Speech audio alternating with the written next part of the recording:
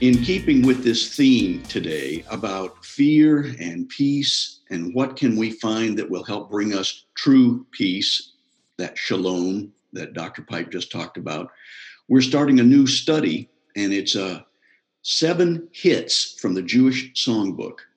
7 great psalms which come right out of the Jewish heritage. I've been sending little bits of information through the week to our closed group Facebook page, and I asked this question hoping that I would have a couple of responses that I could share with you, and I got a ton of responses. It was unbelievable. I had asked, what song do you have in your recollection that when you hear it, if it comes on the radio, it takes you instantly back in time to a time and place? And you all had tons of those. I love that. So thanks for weighing in with that. I still have one that brings a very poignant time in my life back to my memory. If I hear James Taylor's song, "You've Got a Friend," I can start smelling ice cream. I'm not kidding. It takes me right back to Baskin Robbins, 31 flavors.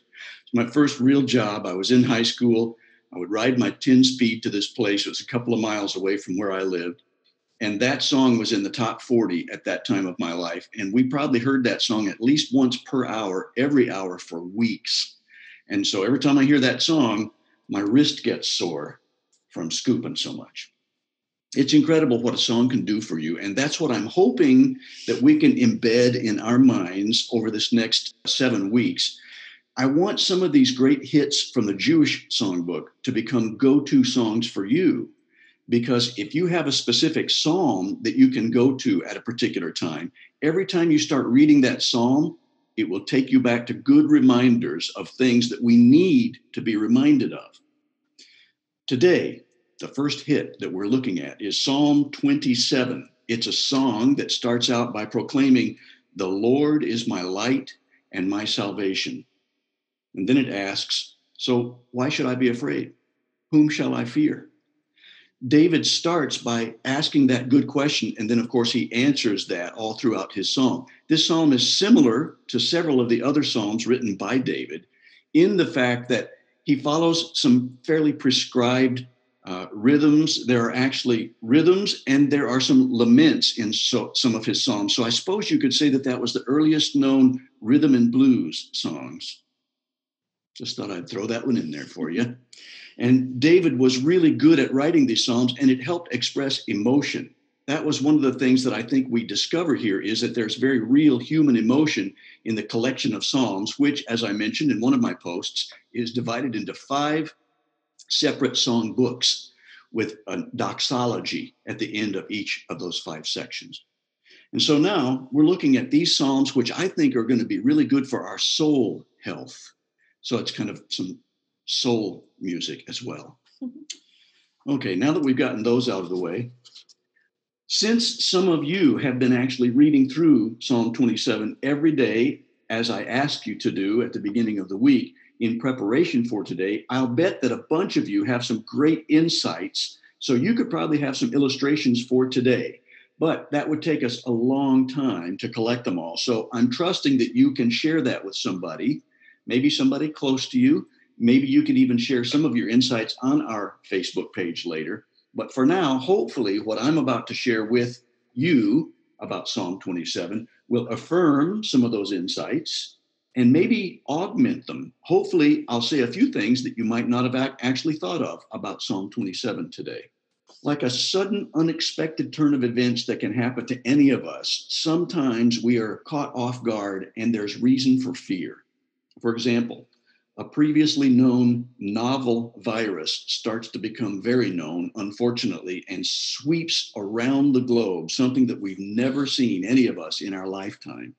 Someone you know starts having a scratchy throat and some body aches and maybe a temperature, and you start thinking, ooh, is this a common cold or is this the coronavirus? Maybe you're out of work for several weeks because of the pandemic lockdown. And you're starting to have those little waves of fear and panic, thinking, I don't know if we're going to make it to the end of the month. I'm not sure how we're going to survive. And I have not been able to see anything in the way of some unemployment checks coming in yet. Or maybe your daughter or son who had their driver's permit before the lockdown, are really eager. They're those people in that poll that Dr. Pike put out earlier, that they've got the keys in the ignition and their clothes on. They're ready to go. And you're thinking, I don't know which is worse, to be locked down or to be set free so that I can be in the car with my child who's going to be driving on the roads again soon.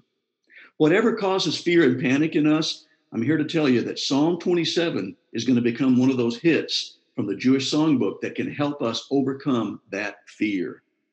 Whatever the source of your fear, it's easy for all of us. And I'm telling you, pastors included, it's easy for all of us to start sliding quickly into fear. How do we cope with this fear? Well, we can take some cues from David, who wrote this song for us. Now, not all the Psalms are songs. Some of them were strictly poems. And they did have a rhyming meter that's a little different than our ear is used to because it was done in the Hebrew language. But many of them were songs, and many of them were sung as parts of the Jewish worship practices.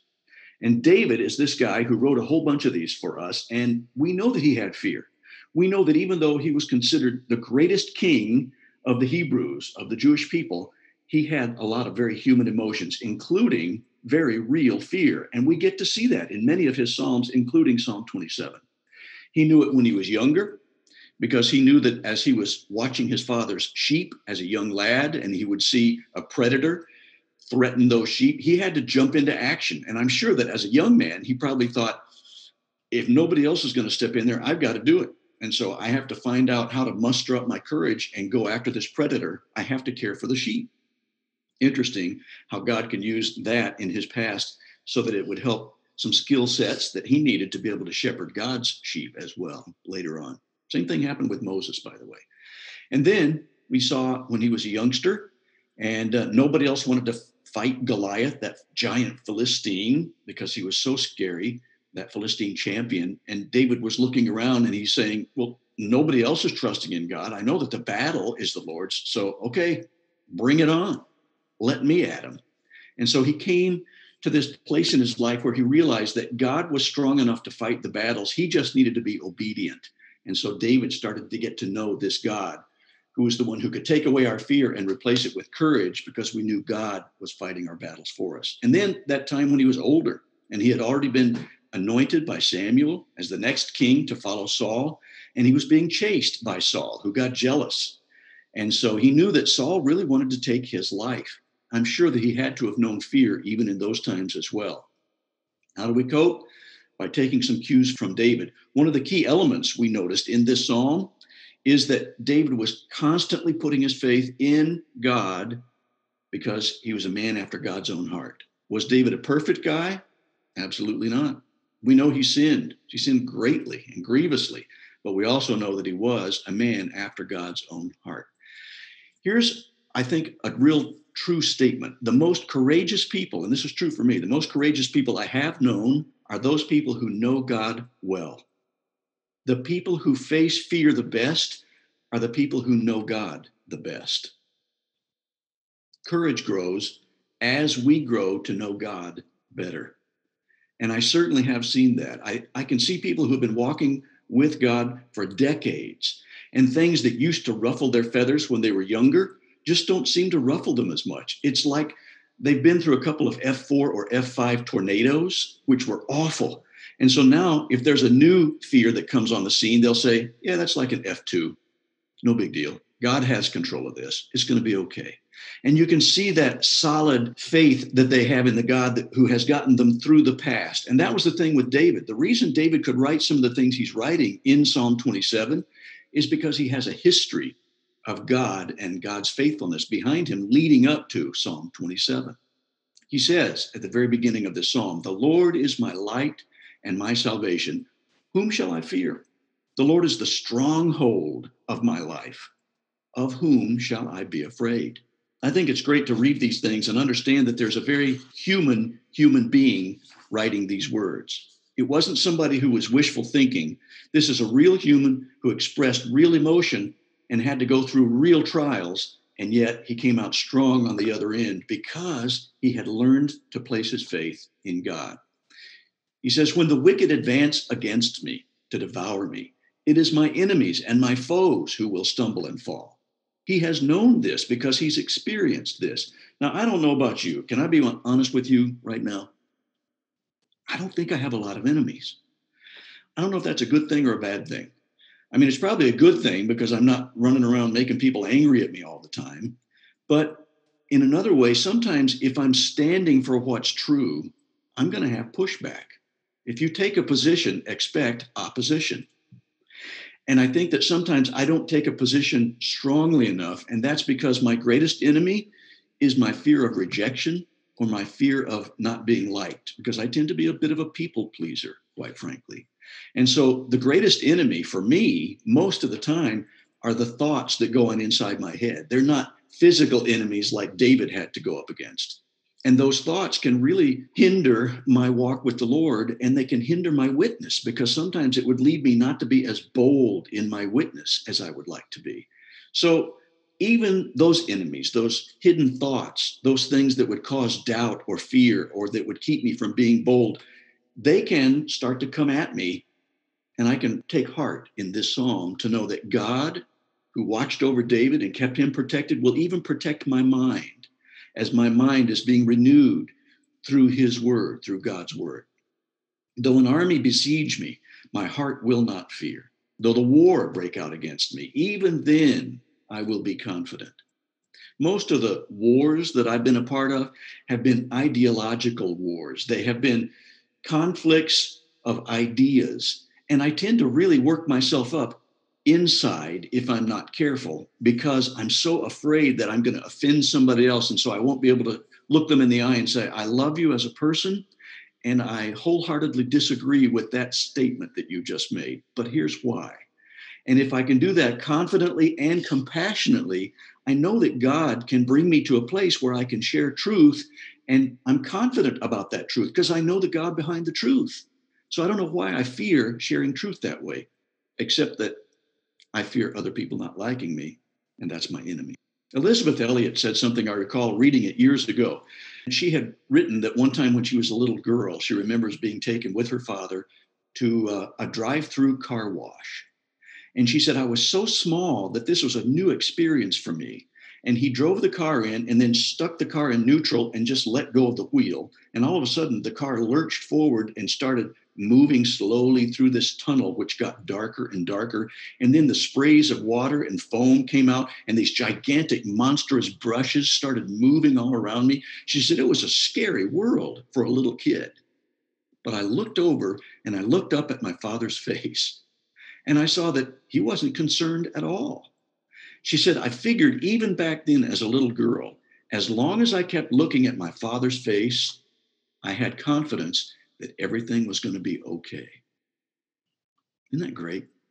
I think David's psalm for me shows me that even though I'm starting to feel turmoil and I feel like everything is just a pandemic pandemonium around me, I can look to my father's face and be calmed.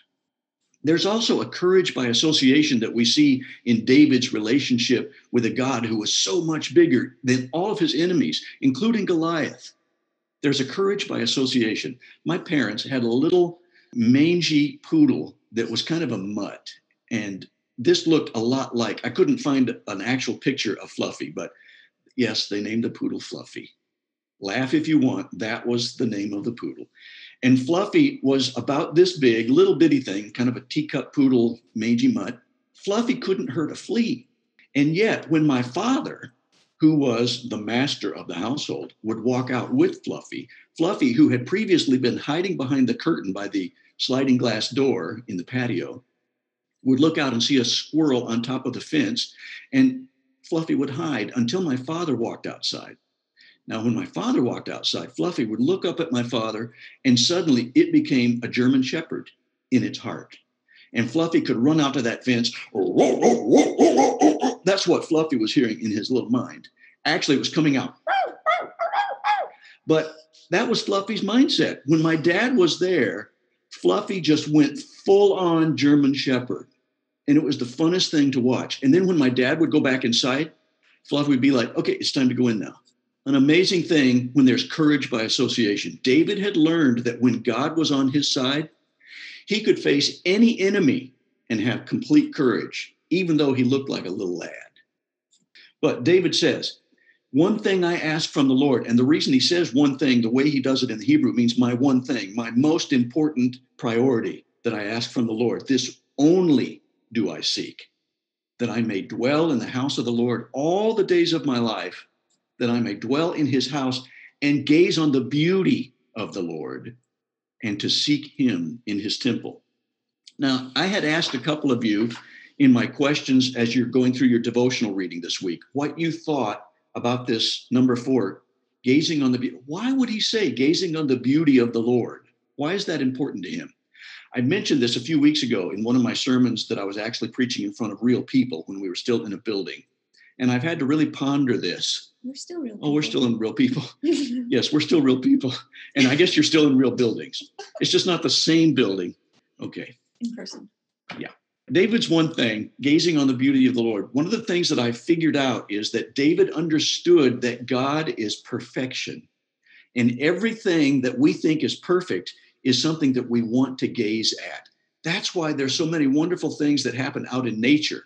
I've seen some of your slides from different vacations that you've taken, and some of you have been out to Yosemite, and some of you have been to the Redwood Forest, and some of you have been to the oceans, and you can just get lost gazing at the beauty of that perfection.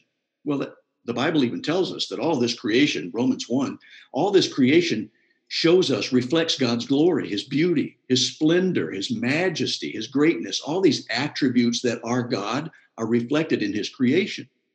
And so if you wrap all that up together and you're in God's presence, then David knows he's connecting that to say, I'm going to want to gaze at that which brings me the greatest possible satisfaction for the greatest possible length of time. That is being in God's presence. And he would seek God in his temple, which means he wanted to worship, because for him, temple meant the place where you go to worship. We've known that the temple worship was moved all through the Israelites moving from Egypt and over in toward the promised land, and it was temporary for a time. And then we know that Jesus came and tabernacled among us. And so now we who have Jesus in our hearts are carrying God with us. And one day there will be the ultimate promised place where we can be in his presence when we're glorified and God consummates his grand plan. And he's always been promising a place where he is, and that's where we want to be. We see that all through scripture. So David's one thing is, I want to be where he is. I want to gaze at his splendor, his beauty, the thing that's so perfect that I can't take my eyes off of it. And I just want to dwell in that and soak it up. That's what David knew. And we see that expressed a lot in his Psalms, including the Psalm 27. So David's happy place, you've heard that term, go to your happy place. Well, many times David would do that in the Psalms for us. He would go to his happy place, gazing at that which brings him satisfaction and calms his fears, the beauty or the splendor or the delight or the grace. I had a happy place when I was a kid. My cousin Bruce from Texas would visit Arizona every other year when we would meet up with my grandparents for Christmas. And he and I would go hiking around my grandfather's property down by Oak Creek. And we found a place that had this kind of visual beauty. And it was by Oak Creek, and we would climb a mountain and go up about 150 feet above the water line of that creek.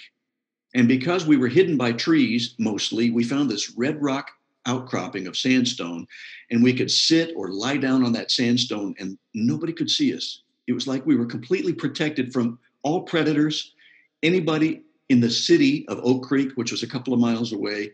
And we could look all the way across the canyon to the cars driving on the highway on the opposite side, and they didn't even know we were there. We felt so special. And we nicknamed it the beautiful spot. It was really an original place.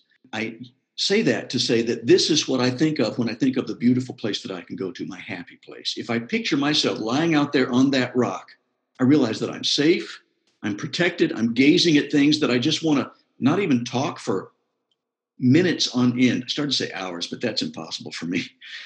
I want to gaze for minutes on end without saying a word because I'm just soaking in this beauty. That's what David is describing for us here. And he even says, and God will place my feet on a rock.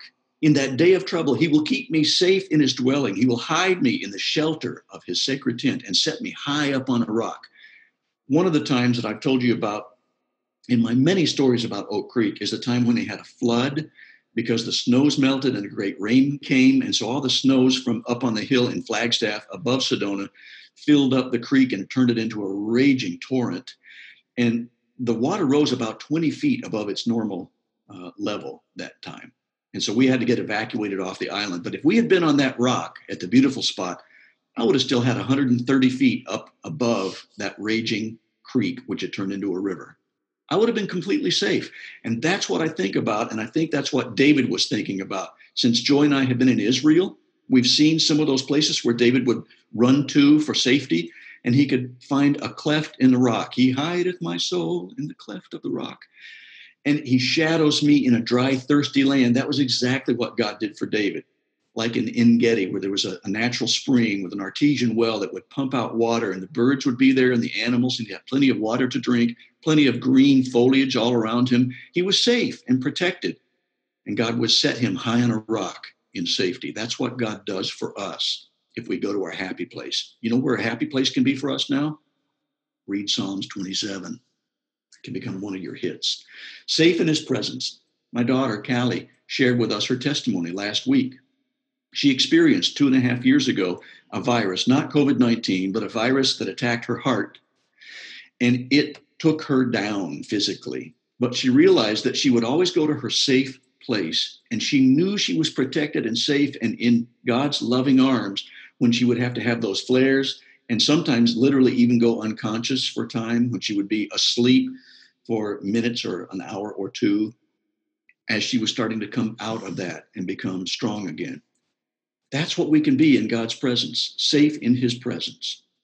One thing I loved about this, and Elizabeth Taylor, we have an Elizabeth Taylor in our church, for those of you who don't know that. Liz Taylor had weighed in on this discussion through Facebook this last week, and I appreciated what you said, Liz, that you knew that it was for the land of the living. Sometimes we tend to think of this safe place as going to be after we have actually shuffled off this mortal coil, that our earthly tints have worn out and our bodies have given way, and so that we graduate to heaven, and then we'll finally be safe. But David knew that it was going to be here and now in the land of the living, and he says that in verse 13. A couple of the other margin notes of some of the translations that we have in some of our earliest manuscripts from the Hebrew, there's a little word there that translates into English as a full phrase that says, I would have fainted or I would have despaired had I not believed that I would see the goodness of the Lord in the land of the living. Which means if I didn't know that, I would have been all done in a long time ago. I would have fainted because things were too fearful for me. I could never have faced that. But I know, this is David speaking, I'm paraphrasing him, I know that this is for now. God's courage can be with me now, no matter what I happen to be facing. I don't have to wait for the pie in the sky by and by. I can actually have this courage and this faith that fills me up to overflowing through the Holy Spirit now in this life, in the land of the living. That's why you don't have to faint. And then he wraps up this wonderful psalm by saying, wait for the Lord. Be strong and take heart and wait for the Lord. Some of you have been recently, and some of you are right now in God's waiting room. And waiting is difficult, but I've mentioned it dozens of times before. Waiting is not passive. Waiting is an activity, especially for those of us who know Christ, who can go to God's word, spend time with an open Bible, and allow the Holy Spirit to speak to us. Waiting is a learning time for us. We've all been learning in this huge pause button that God pushed for the entire planet. We've all been learning.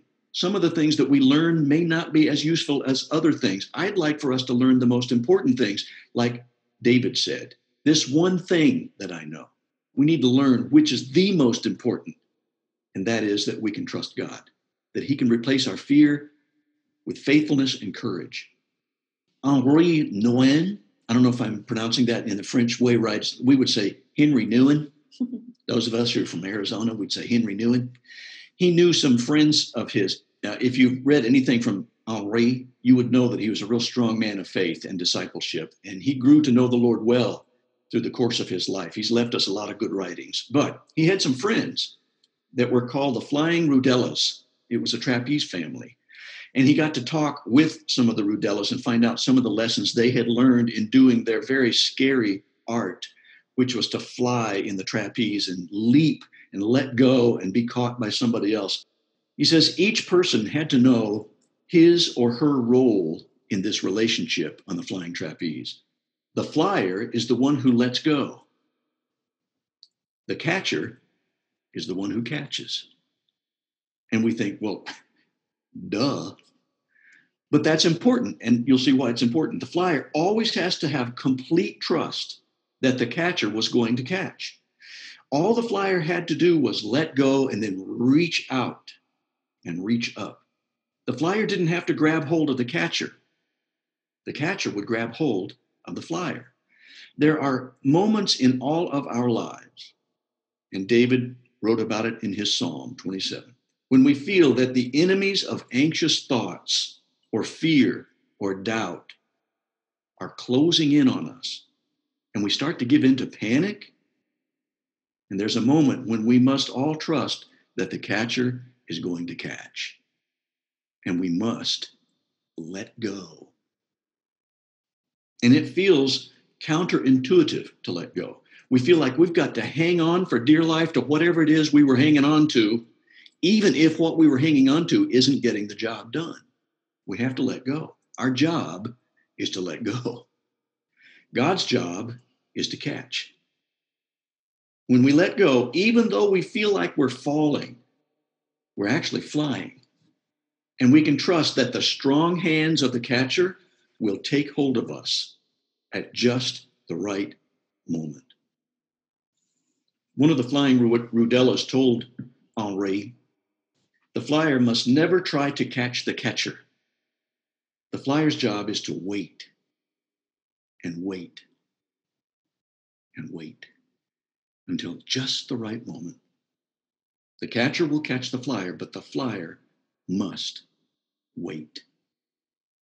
I don't know what kind of waiting room you might happen to be in, but I've been in a few in my life, and I've known panic and I've known fear, but I've also known what it was like when I felt the strong hands of the catcher grab a hold of me, and I knew everything was going to be okay.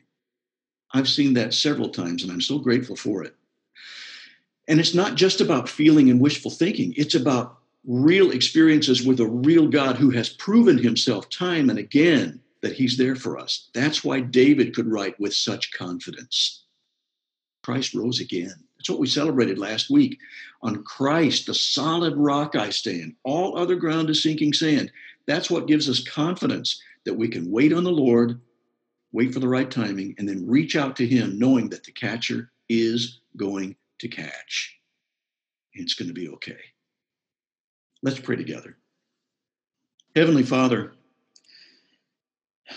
I do pray right now for anybody who's in God's waiting room that you'll catch them at the right time, that you'll give them courage and patience to wait long enough to learn what it is you need for them to learn in the waiting room, and that when you catch them, they'll be so thankful that they'll be like David, that they'll want to go into your temple and praise you and make music unto the Lord, because worship is the right response. Thank you that all of us who are in a bit of a waiting time, really, because of this pandemic, that we're all waiting on you to show us what our next steps are supposed to be as well. We trust you. Our faith is in you. Give us courage and help us to replace our doubts and our fears with absolute trust in you, because the battle is yours. In Jesus' name I pray. Amen.